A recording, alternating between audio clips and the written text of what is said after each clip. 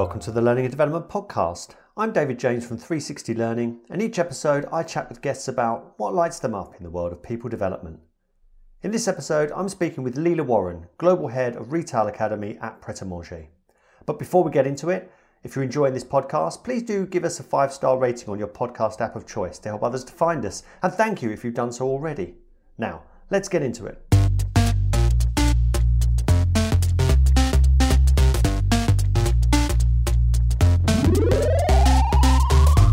Lila, welcome to the Learning and Development Podcast. Thank you, David. I'm really excited to be here. Thanks for having me. So Lila, you're the Global Head of Retail Academy at Pret Manger. Could you tell us a bit about this role that you have? Yeah, absolutely. So it is the global function, and that means that we look after the structure, the strategy, and the content when it comes to the learning intervention that we want to give our staff in shops globally. So it's a lot more strategic than the previous roles I've had in Pret a Manger because it's very much aligned with the business need, the strategic goal that the business has overall.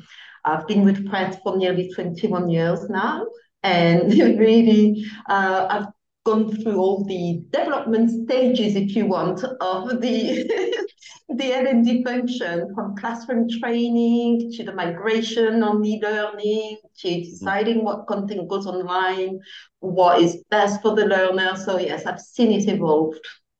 Wonderful. And of course, the hospitality sector has been under an enormous amount of pressure in recent years. So Mhm. how has this affected the need for L&D and your role and your team's role at Pret? So really, the effect it had on the L&D is the fact that more than ever, we have knocks on the doors to create content. And the world has transformed operationally. The way we do things are different. Companies have started to digitalize a lot more. So, and especially in the retail industry, I think there was a lot of catching up to do. And when there's new stuff coming in, it very often means that there's new training needs that are going to appear as, okay, we need to do that. And people should learn how to do different things. Now, so that has increased the demand, definitely. And having said that, it has also given an opportunity for me and my team to consider, hang on, we also need to change the way we do things Mhm. because, like you said, the retail industry has gone through an enormous amount of pressure, and we can't contribute to the pressure by continuing to create content, assign training, when actually the context in which the learner is going to access that piece of learning is challenging in the first place. So it really, really made us consider and ask ourselves, hang on a minute, are we giving the right method here? Mm, Are we solving a problem or are we contributing to a problem? mm, So it's been really, really interesting to first witness the transformation, but also identify how the needs are different and how L&T must be different as well in terms of how do we help the business do better. mm. You mentioned It's, there about solving a problem, yeah, Lila. How is this different to how you did things before? I think for us, the biggest difference is in the past, we really focused on creating learning. We Mm, will create learning and based on, okay, what does that role need in order to do that job well? mm, So we're looking at different roles, we're looking at progression into roles, and we support the individual with having all of the learning content and solutions that is going to help them be good at their job. mm. But that also means that a lot of the training solution that we offer to the learners come at a point where they don't really need to know that part. Right. And so, really, when we're thinking about creating training and activating performance, those are two different things. And we can create training content. We can make it as engaging as possible. It can be classroom, it can be learning, it can be another resource. Absolutely fine. But the point of need is extremely important. Because if I learn something that I would need to be good at, but I learn it 9 months before I need to actually be good at it, it's very likely that I will forget it. And so we are a little bit guilty, I think, in the past, we have been guilty of assuming that the individuals and the learners will remember things that they have learned the month before. We're a little bit guilty of thinking that because they've learned it, they're going to be good at it.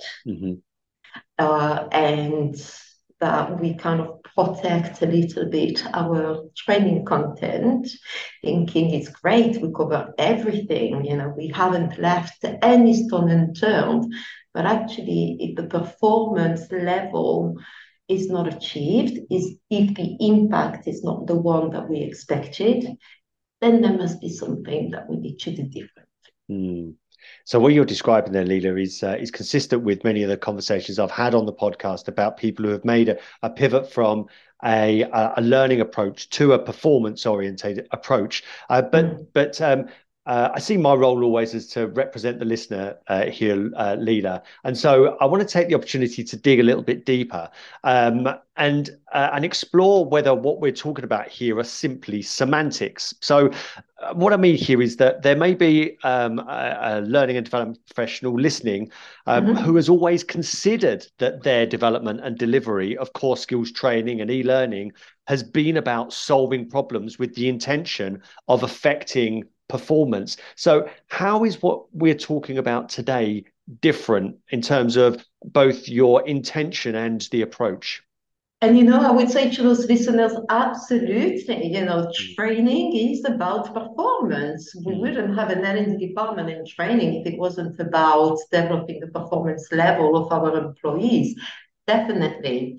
And if we look at our training content, we're going to say, oh yeah, absolutely. We are solving problems. We are equipping people with the right level of skills and knowledge that they need to have in order to perform. The difference is that when things don't go according to plan, David, and they don't always, right? Businesses are facing issues, and I think, one of them, I'm going to use your term, which I really love, which is the critical point of failure, I think you call it, right? That's right. Critical point of failure, yeah. There you go. So there's a critical point of failure. That means something's gone wrong. The difference is that sometimes you've got learning, you have training, but let's not forget that there is also the need to reinforce learning. And that comes at the point where things have not gone right. So we need to reinforce that piece of learning. The difference is it's not always L&D who do that. So the intervention on the reinforcement of learning isn't necessarily the training department. It can be a different department, a different SME. And this is where things become a little bit complex. And this is where you need to have a completely different approach, a completely different level of collaboration with the SME and other departments in the organization. So the difference is, yes, we are here to prevent problem from happening by creating as good content as we can. But when problem happen, what do we do? Because I can tell you what happens. They come to us and say, people don't know how to do this. And we look into our content library and we go, oh, we do cover it in the training department. We do cover it in the training pathway. So they should know how to do it. And what happens next is that we either blame the individual or we blame the line manager. But actually, at one point, we told them what they need to know, but they didn't need it.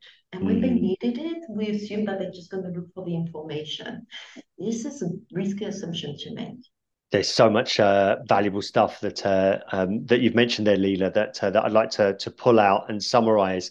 First of all, in a performance-oriented approach, you need to get everything out on the table. In a traditional learning approach, it's okay to siphon off just the knowledge and capability element and leave the rest on the table, because after all, that's not our job. But when we do leave that on the table, then we miss out on important context. And everybody in learning and development knows that you can't always equate the learning experience or simply the learning experience to the improved performance. And if we leave a lot of the stuff on the table, which might be communication, access to resources, access to different people, processes, technologies, other systems, stakeholders, clients, customers, and all of that stuff. If we leave that on the table undiscussed, then we are simply skirting around the edges. And what I loved about what you mentioned there as well, Lila, is that that when we don't step enough into the world of the people we seek to influence, and we expect them to step into the learning world,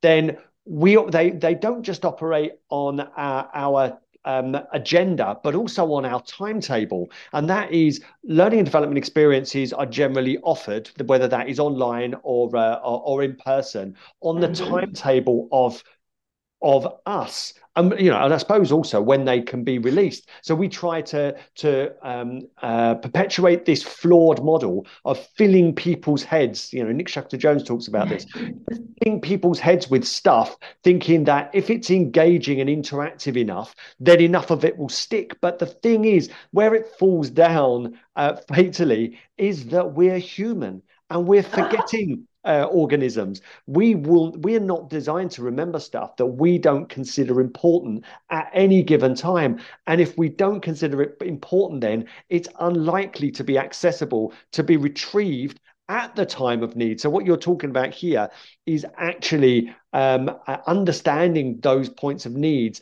and recognizing how you can get or exploring how you can get as close to those points of need in order to influence performance, regardless of how hard it is or how against the grain it is in traditional learning and development circles. Am I right?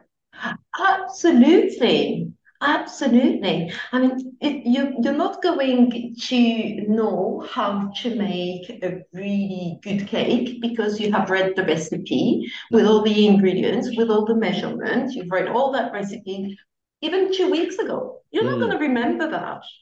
Right now, of course, with recipes, we can access, oh, yeah, I want to make that right now, and I can access it, and I'm in the comfort of my kitchen, and I've got all my utensils. But let's not forget that we're dealing with people who are in the front line here. They're in the front line, they're dealing with customers, the context, the environment is really challenging. Yeah. So for us to assume that they're going to take the time to go back and learn, oh, hang on a minute, I really need to check this. No, No. no, it's not the reality. The reality is that people tend to go and look for the piece of information when they need it because it has to matter to them. Our job is to make sure that they're curious enough to know that it matters to them and where to access it when needed. But sometimes it's not about expecting them to go and look for the information, but it's about making sure that we provide them the piece of information that they need the moment we have identified that, hang on a second, something's happened, and I am here to support you along the way. And let me show you how to do it, right? And And what I'd like to explore there, Lila, sorry to cut you off, is it's how good. you do this. So, what are the frameworks that you use in order to analyze and understand those points of need? So we've created like a bank of questions, really. It's a framework that me and my team have used, but it's really just putting our thoughts together and thinking, hey, how do we approach that, right? How do we go from, oh, we need people to do better at this and that, and therefore can you create training to avoiding creating content that actually isn't going to make a big difference in the performance level. So the first step is really to understand what is the problem? What is the issue that you are facing, and when I say you, I'm thinking to any department, right? Anyone who comes and say, people don't know how to do this. Or sometimes they don't even come to you, and I think that's the best approach, and I think this is where we need to start leading, is about being mindful and really, really curious about the noise that you are hearing, right? Because you live and breathe in the same organization, you know what's going on. Everything that is a challenge may be a training solution, right? If there's a problem, there's a solution. So let me go back to the framework that I'm using, which is what is the problem that you are facing? The second part is what is the impact on the business? How big is that problem, basically? Now, that's a good one because when it comes to who does what, that's the one that you're going to refer to start influencing the mindset of something needs to be different. Now, also, that's an interesting one because it will really make people want to look into data a little bit more in terms of it's cost us that much, or we have this amount of complaints, or we've got this level of turnover. Really, you're going to go and look into the data. And we don't have all the information in L&Ds, but some people do, right, in their own departments. So it's really interesting to see how big the problem is. From there, we're going to look at, well, what is the performance need here? But the question that we have to ask ourselves is, why aren't they there? Why don't they know how to do it? Is it that they don't know, they're not aware, they have to do it this way? Is it that they don't know how? Is it that they do it, but then they don't know who to send it to, for example, and actually they're doing the right thing, but it's not recorded? So it really depends on what the failure is. When you find out how did we get there, you're going to be able to identify what is the best method for it. Because if it's an awareness piece, it's different from finding a solution that is based on skills. You're not going to create a training solution that is going to give you the skills to do something online. Online learning doesn't give you the skills, right? I certainly haven't learned how to drive a car by taking a course online, right? I need to have the practice. Once you have the method, you will also see, well, who's the best person to reinforce that piece of learning? When is the critical point of failure, and who is the person who knows that it has failed? Who's the first person who knows it? Because the first person who knows it is probably going to be the one who's going to support the individual and the learners with the right approach to solve that problem. The role of L&D in that might be to create the right resource. The role of L&D is more consultant. The role is like, okay, if you need to reinforce learning by reminding someone of a process, for example, right? Let's create a resource that makes the process really clear, as opposed to creating a training content that is going to tell them of the process itself, what to do, but then we put it on the training pathway that, like we said earlier, that we learn 20 months before they actually need it. Yeah. Does that make sense? Yeah, completely. It completely makes sense. And I wonder if you could bring that to life for us a little more, Lila, and without giving away trade secrets. So perhaps more broadly speaking, what types of problems have you been seeking to solve that way at Pret? So you've got the problems that people come to you and say, hey, we need a solution because this is what's going on. So let's say, we have an increase on customer complaints, for example, and it seems that managers don't know how to deal with complaints properly. So we're looking, okay, but I'm sure we cover that in the induction pathway, in the onboarding pathway. They do know how to do it, but what happens? What happens? We definitely covered this. Is it that they really don't know? Is it that they need to be reminded? And how do we know that there's been a complaint? Now, if obviously, if the customer service department is going to be the first point of contact when they receive that complaint, then the change is about, right, okay, so you're going to reply to that shop manager, let's say, informing them that there has been a complaint and here is how to deal with customer complaints. You will send them that resource. So this is like dealing with an immediate critical point of failure. When we are looking at other bigger problems, and I don't know, let's say we have an issue, maybe a conflict happened in a shop. I'm going to use HR. HR examples. If there is a conflict and we realize that actually managers could be better at perhaps doing investigations or at maybe diffusing conflict, then the moment that there is an incident in a shop, there is always a form of communication with a specific department, and let's say in this example would be HR, are informed that something happened, right? Yeah. What do we do with this piece of information? Rather than the HR department coming to L&D saying, hey, managers must be trained on how to deal with these issues. Yes, of course they do. But when they forgot, what do we do? There is a simple solution that doesn't look like a training course. It looks like a simple piece of communication between the HR department and the manager saying, right, okay, this is how you will have to deal with it. Here's the process. Here are the resources that you need to refer to. Give us a shout if you get stuck. Now, the benefit of this approach is that not only do you reach the learner itself, but it's very likely that then that learner is going to transfer that knowledge to their peers, to the people that they're managing. They're going to share that piece of information because they've had a valuable experience, because it mattered to them there and now. So what you're doing is you're guiding and supporting people through unfamiliar or challenging situations where, as we said before, they may have been on a course and experienced that, but they're remembering what's important to them and then parking or leaving or perhaps not absorbing the stuff that they can't or they haven't prioritized at the time.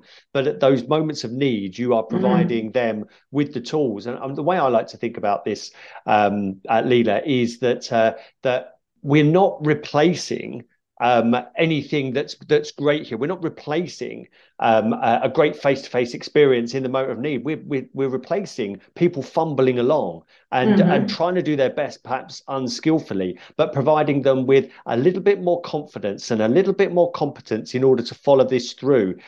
So because I really do detest the debate of digital or performance support isn't as good as face-to-face training, but Lila, I was in a Pret yesterday, and I know what a high pressure environment it is, and there is no way that anybody's getting hands-on guidance and support to deal with any particular situation. So I love the idea of, and I'm a firm believer. I've talked about it on the podcast many times. If you truly understand the problem, you are at least 50% towards the solution. But if you don't understand the problem, then everything looks like it needs to be a fully comprehensive, hands-on, face-to-face experience. But it really doesn't. It is about being laser focused. And I always reference Goffreson and Moshe. If you can be there at the moment of need because you truly understand that moment of need and the pressures that the people are under because you understand their context, then you can provide them with enough guidance and support in order to influence how they do stuff. You then build up a bank of currency with them. You build up trust. They know where to go next and that they can always build on their experience, because you mentioned it earlier, and I'm a big believer. You don't build skills by consuming content either in a digital medium, or if you're face-to-face, you build the skills in the environment in which you're expected to develop them. Yes, you can practice over time, but I've made the step up to manager, and I've made the step up to head of, and I've made the step Mm-hmm. up to director and business owner, and all of the hard stuff you learn while doing it. But if you can give people and you can take the guidance and support, that means that it's less risky, and you can benefit from the experience of people who are successful in your context, then again, you can provide more confidence and more competence to do something, which means that the more they do it, the more they refine it and be successful. Absolutely. We learn through experience, right? We learn through experience well, I didn't know how to do that, but now I do, right? And I don't need to be told many times once I've had the right experience. And this is where, David, when I said earlier, the big difference is that it's not L&D stepping Mm. in a lot of the cases. It's who's there at the point of need. Yeah. Because when it comes to us, the point of need has gone. Mm. Oh, it's just becoming irrelevant. And then, oh, okay, we just put it in place where it's out of context for the Mm. learner. And that's not okay. That's not solving problem. That's just thinking that, oh yeah, we covered our back as an ND. We put the content where it needed to be. No, no, no. No.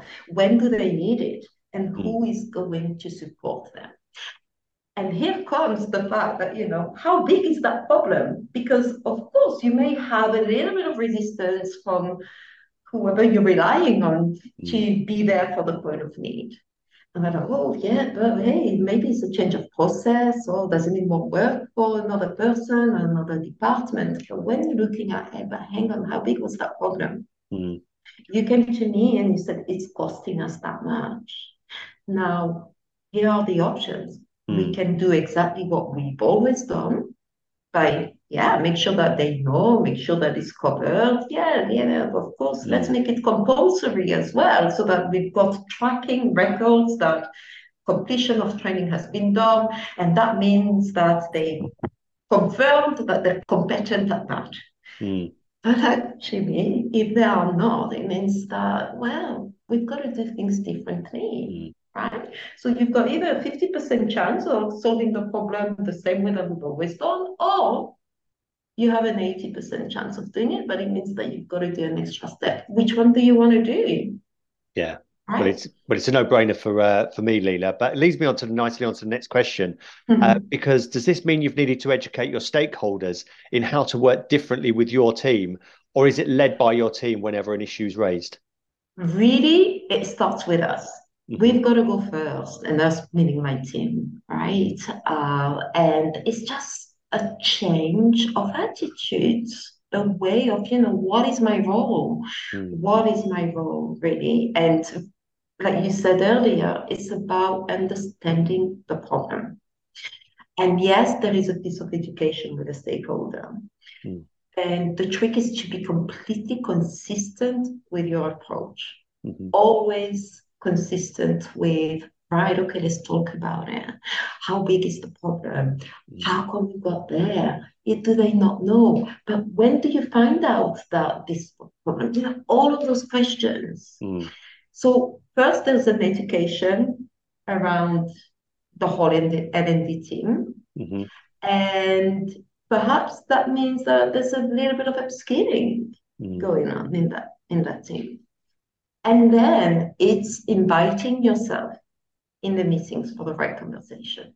Hmm. It's you going forward and say, I've noticed that we have a problem with that. Hmm. And I think we can help. Hmm. Here's what I'm suggesting. And I think that if we are here today and we have the approach I'm suggesting to you right now, we will improve by. So you've got to really understand what people value and Hmm. you come to them with a solution that makes sense to them. Mm. So, Leila, here's the tough question because um, uh, I went to Pret yesterday because I was working with another learning and development department who were making this change. Mm, But then the reality of their current situation emerged, and this is common across the board, and you would have found it. No one's asking for this, Leila. Everybody asks for courses, and everybody seems happy when we mm, deliver our courses or mhm, we deliver our e-learning, regardless of whether they actually make any difference or not. So, mm. what's been the benefit to you, your team, and Pret more broadly by doing things the hard way, by actually seeking to address real problems and providing the guidance and support to make a demonstrable result rather than just doing what people ask for, which is activities and content, regardless of the predictable and reliable outcome that's required?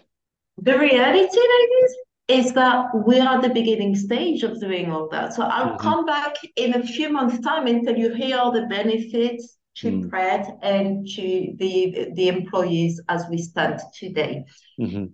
Am I entirely confident that there will be benefits that we can measure? 100%. But I Mm-hmm. can tell you from our department point of view, the benefit that it's had on us is that we are seen as the experts in the Mm. field, not the expert in creating content, right? Yeah. Because, yeah, of course we are. But the go-to department to see, okay, what do you think we should do, Mm. right? And that's where it has to start. That's what the change needs to be. Mm. L&D supporting performance is not just delivering training, Mm. right? And it can be challenging, absolutely. But more and more, we are having a voice that is valued. I'm not saying it's not been valued in the past, Mm. but because the approach is different, there's less and less resistance. Now, at the moment, there's a lot of new stuff happening, and it's super interesting to see how, because it's a new process for Pret, for example, automatically there is the assumption that we need to create new training content. Mm. But actually, it's not because it's a new process that we need to create a training for it, because we often forget the fact that people can work things out on their own. We Mm. can figure things out. It may be new to the organization, but it's not new to the learner, Yeah. right? So we may introduce self-checkout, and actually, are we training customers on how to use self-checkout? No. So why are we training our teams? Mm. I mean, surely they can work things out as well. If the system is that intuitive, Mm. you're launching a new system and you're not intending to train your customers, which you could. Mm. I mean, it would make sense to think that there's really minimum training, but Mm. what we still get is because, of course, and I get it. There's that sense of security and safety of doing the right thing and being set for success and prepared for something that's new, and we really equipped our employees with the right skills. Absolutely. Let's not forget that people can figure things out, Yeah. right? We can just open, I don't need a training module to tell you how to press submit on the screen. Mm. Yeah. So it's all of those things where people come to us and like, oh, okay, yeah, absolutely. But they trust what method suits best. Mm. And it comes from us making it really, really clear as to what the learner experience is and what it is that they need. Yeah. Yeah, I love that. There's so much in there that I'd like to pull out, but the thing that really resonates most, Lila, is this thing that I recognise from my time at Disney as well. That when you truly take an interest in what it is that the person is seeking to achieve from your help rather than the thing itself. And I know that we all try to do that to a degree, but I think that the way you're describing it is almost a relentless inquiry and focus on the outcome rather than making your stakeholder happy right now. And as we say derogatorily, taking the order. The Mhm. benefit is increased credibility in the Mhm. short term and more currency in the longer term. And that currency buys you access to more resources, a greater reputation, and trust in the organization for when you truly need it. So you're flying in the face of expectations right now, and you're deciding to make your job harder. But the impact of that to you professionally as an employee in Pret and your career ongoing is one of greater fulfillment, greater credibility, greater currency. And I think that you can't put a price on that. That for you, for choosing to do things harder, will pay off again and again and again. Absolutely. You see, and that makes me think that everyone has a job to do and everybody wants to do a good job. And if we were to go back to, the notion of the orders takers, and of course it makes sense, it's new, we need to create training. We're making everybody's life a lot harder, including ours, because here's another piece of learning that we need to create, spend time on it, deliver.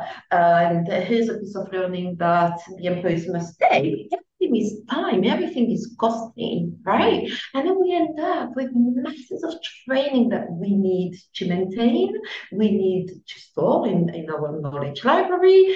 We are making our life more complicated. The impact is minimum, the effort is huge, and the cost is actually wasted. Mm-hmm. Right? So if we were to look at, let's look at the impact and what is the approach and how much effort that is, right? If I'm confident that I can have the same impact with less effort and less resources, then it's my job to talk in that way, inarguably, with the stakeholders. Yeah. Right? It's like, here's the cost, here's the impact, or here's the same impact, minimum effort, minimum cost. It makes sense, right? It does make sense. And so my final question then, Lila, it's bound to have made sense to the listener themselves. So if they now wish to make a similar pivot to the one that you've undertaken to address business problems rather than simply providing learning, what advice would you give them? I would say challenge your assumption to start with, right? And if what you're about to do looks very familiar to what you've always done, and you're facing like, oh, that sounds really familiar, we're still doing the same thing and we're still having the same problem, then probably do something very different. Do something very different and really investigate what contributed to that need. And the moment you have the contributing factor to the learning need, you will be able to identify, right, so 10% is us, perhaps, in creating a piece of awareness, but the rest might be a process. The rest might be operation. The rest might be a tracking thing, an auditing thing. And there's a lot more to performance than just learning. And we got to get people together in a room and say, here we go. That's my part. That's your part. That's your part. Isn't that amazing? Right? And isn't that what an organization is about? Isn't that what collaboration is about? So the advice is collaborate, but collaborate with intent. I love it. I couldn't agree more. But Lila, it's been a wonderful conversation and a hugely valuable one. I'm sure that there are plenty of nuggets that the listeners taken out for them. So all's left for me to say is thank you very much for being a guest on the Learning and Development Podcast. Thank you. I really enjoyed it. Thanks, David. It inspires me to hear stories of how L&D leaders choose to make their job content harder in order to get better results. Nobody's asking for L&D done this way, so when Lila and others I've spoken to on the pod describe their pivot and all it encompasses, I feel optimistic for our profession and those coming through. We can expect more, we just need to challenge ourselves in order to achieve it. If this conversation has whet your appetite for good quality L&D chat and you'd like to get involved, you can now join the L&D Collective, of which I'm an active member. Join me and hundreds of L&D peers via the link to the L&D Collective in the show notes. And if you'd like to get in touch with me, perhaps to suggest topics you'd like to hear discussed, you can tweet me at David in Learning and connect on LinkedIn. Again, you'll find the links in the show notes. And goodbye for now.